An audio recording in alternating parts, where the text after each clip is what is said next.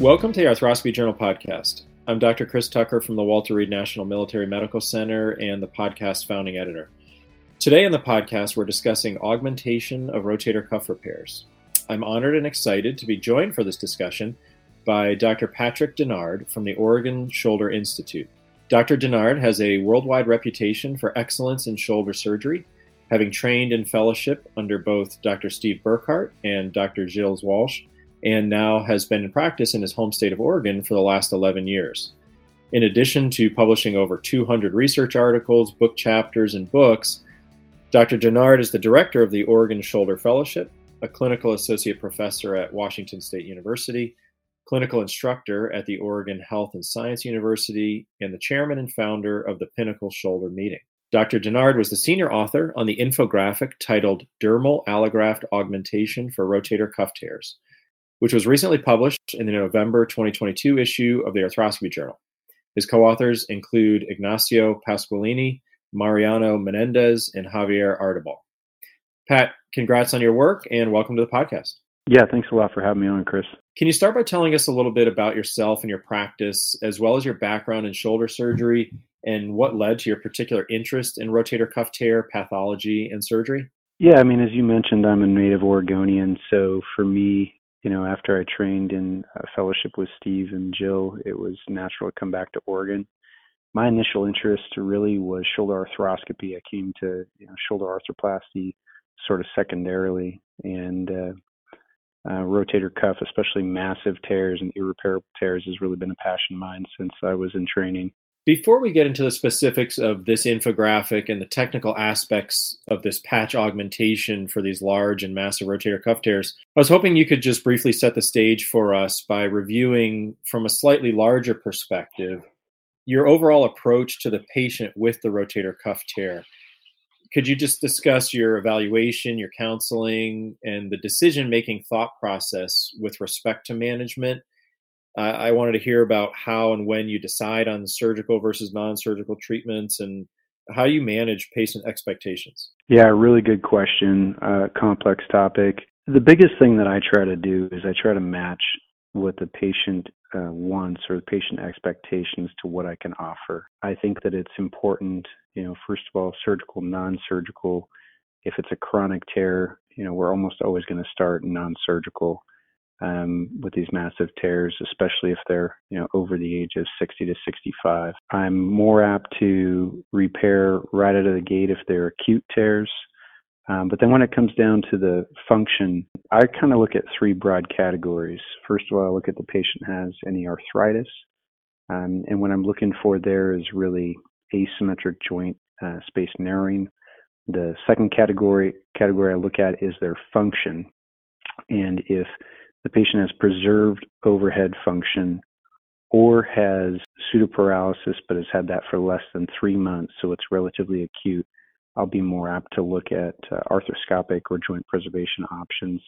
And then the third category for me is the tear pattern itself, looking at it on MRI. And what I'm looking at there is the degree of retraction and the amount of fatty infiltration, which we're kind of going to get into later with the rotator cuff healing index. But generally speaking, I'll look at those big three categories. And if 2 out of the 3 favor joint preservation, I'll be looking at an arthroscopic option versus if 2 out of the 3 favor more arthroplasty, I'll look at more reversible arthroplasty, assuming we're going the surgical direction.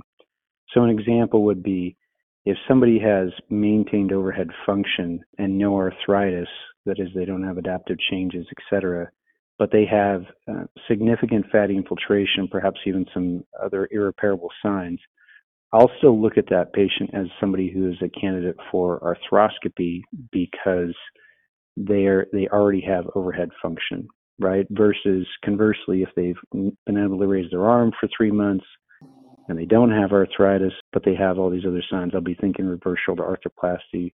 And that's really just trying to put together all these studies in a quick way to think about it. And then from there, I'll match down into exactly what the patient desires in terms of their specific function, et cetera. Sure. I think it's a wonderful approach to matching the patient with their needs. And as you said, no two patients are the same, and even the same age, demographics, and MRI appearances, you may have two totally different, needs or desires from the patients who may have similar looking pathology. So, really nice summary of kind of your thought process. I appreciate that. So your infographic acknowledged that these large and massive rotator cuff tears continue to be challenging for shoulder surgeons. Although there's varying definitions out there, could you just help define for us, in your mind, what constitutes a large or a massive cuff tear, and then explain the specific challenges treating that particular subset of patients and why we're here discussing repair augmentation in the first place?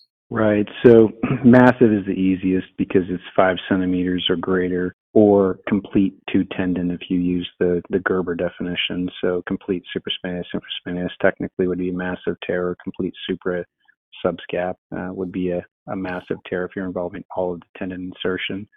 Large, we typically will use the Cofield definition, where they categorize that as 3 to 5 centimeters. So anything we're talking about for this purposes, large and massive, would essentially be 3 centimeters or greater, or complete two tendon tear. The challenge with these obviously is healing, because most of these tears are going to be chronic tears, and most of them are going to be associated with fat infiltration. You'll have the rare massive tear where somebody falls and has an acute rupture, and I think those fall into a different category. But most of these are going to be associated with retraction and fat infiltration due to their chronicity. So given that you mentioned the challenges healing, and we know that there's varying levels of healing rates and functional outcomes associated with surgical repair of these large and massive tears, you referenced several surgical technique advances that have been developed to attempt to improve our outcomes. Can you just briefly review for us what tools we have at our disposal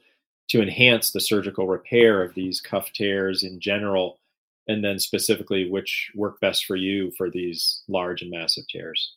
Yeah, I think you have to look at this from multiple vantage points, right? First of all, there's the patient themselves, and we don't talk about it as much, but is there anything we can do to optimize their biology out of the gate? One of the things I like to do, especially if it's a scheduled surgery, is make sure the patient is on vitamin D, because there's some evidence that may help. Secondly, when I go in and do the surgery, then I have the technical factors that I can control. So what I will commonly do in a large and massive tear is use ripstop configurations.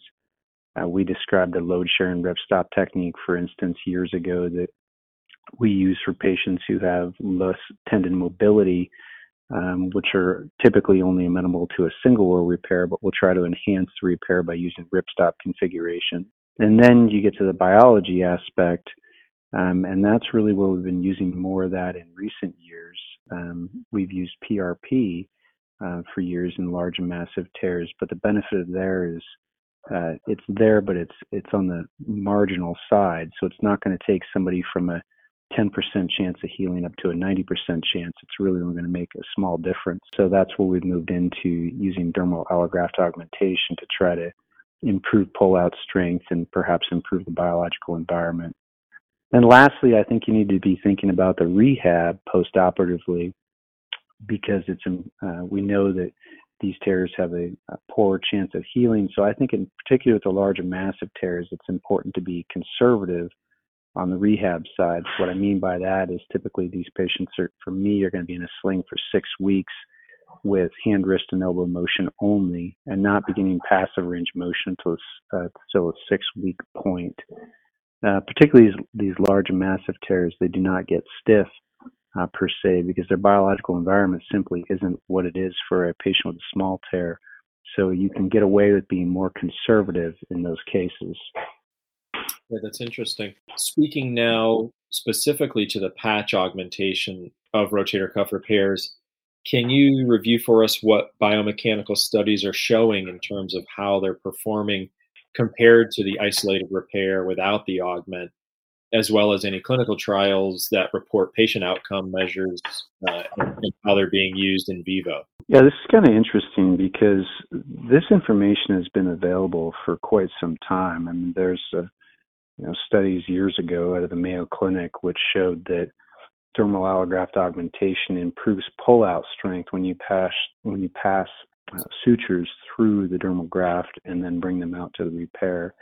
And there's other studies that have supported that as well. And then clinically, one of the classic studies was by Barber, and he looked at a series of rotator cuff tears and primarily large and massive tears, and found that healing rates were in about the 30 to 40% range without the use of augmentation, but with augmentation they improved to about the 80% range. And that study, I believe, is almost 10 years old now, but it's only been in the last couple of years that people have really started to use thermal allograft augmentation more readily. And I think there's probably a couple of explanations for that. One is that I think that SCR actually sort of raised the bar of what we would do arthroscopically, and that's pushed us to better levels, whether or not SCR is beneficial or not. And, there's a lot of debate there, but I think it certainly raised our standard. And then secondly, the techniques have improved and become more easy to use dermal allograft augmentation. So for instance, with techniques such as the Regeniten patch, which provided an easy way to do this onlay, and then other companies coming out with similar sort of techniques that allow you to apply this in an onlay manner has really facilitated the use of dermal allograft augmentation. Mm-hmm. So you referenced this earlier, and I'm glad you did because I want to discuss it now, but you talked about the rotator cuff healing index as a way to potentially identify those patients who had an increased risk of rotator cuff re-tear. Can you just explain for us now what the index is, how we calculate it, and then how you apply it clinically? Yeah, so I think, in clinic, I think we're always trying to do this, right? We're trying to come up with these algorithms in our head and try to make a prediction if somebody's going to heal or not. And what the rotator cuff healing index is it attempts to put this into a calculable form by creating a scoring system. So Quan published in AJSM in 2019 looking at over 500 patients who underwent arthroscopic rotator cuff repair and looked at their healing postoperatively. They came up with a rotator cuff healing index, which assigned points to several factors that we know are associated with healing, but they really just put this into an actual index scoring system. So for instance, the factors that they looked at, age over 70 gave a score of 2 points, AP tear size of 2.5 centimeters or greater was 2 points, and then retraction was up to 4 points based on the amount of retraction. Fatty infiltration, grade 2 and higher of the infraspinatus was 3 points. Bone mineral density, the osteoporotic would be 2 points, and then high work was 2 points. It sounds like a lot, but simply, if you look at people with large and massive tears, so they're going to be a 3 centimeter tear retraction, that's 4 points. They're typically going to have an AP tear size of over 2.5 centimeters, which gives you another 2 points for 6. And then most of these are chronic. So in the chronic setting, they're going to have 3 points for fat infiltration. So right there's 9 points. So if you remember nothing else, if you have a large and massive tear with fat infiltration infraspinatus over 2 points, your score is about 9. And that's important because when you break down their healing percentages, you see that healing drops as the scores increase. Particularly, they talked about patients with less than 4 points having essentially over 90% chance of healing, but when it was over 10 points, it dropped down to about 14% of healing. When you substratify the scores, you really see a big drop off at about 7, which is what we have done to try to give a guideline for people. So once you hit about 7, you drop off from about a 66% chance of healing to about a 33% chance of healing is a quick number.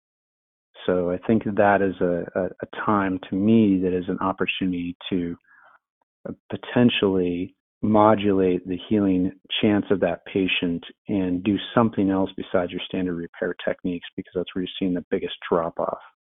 Others have argued that, even if you have a 10 or 20% chance of healing, you should consider using augmentation techniques. But for me, you have to really look at the overall cost benefit here. And I think that's why I like looking at that area of the 7 points and greater is really considering use of advanced techniques such as dermal allograft augmentation. Yeah, that was a great explanation. Thanks. Questions always remain with respect to treatment of the rotator cuff. In your mind, what do you think is currently the most important unanswered question with respect to managing large or massive cuff tears? Or what do you see as the most important next step for advancement in this field? Yeah, that's a great question. I mean, putting on that in one, I think is really, really difficult because there's just really so many questions. Does SCR still have a role? For instance, we've seen a lot of studies come out recently which showed poor healing rates with dermal allograft augmentation, but is it just perhaps that we need to be using tensor fascia lata as Mahad initially described?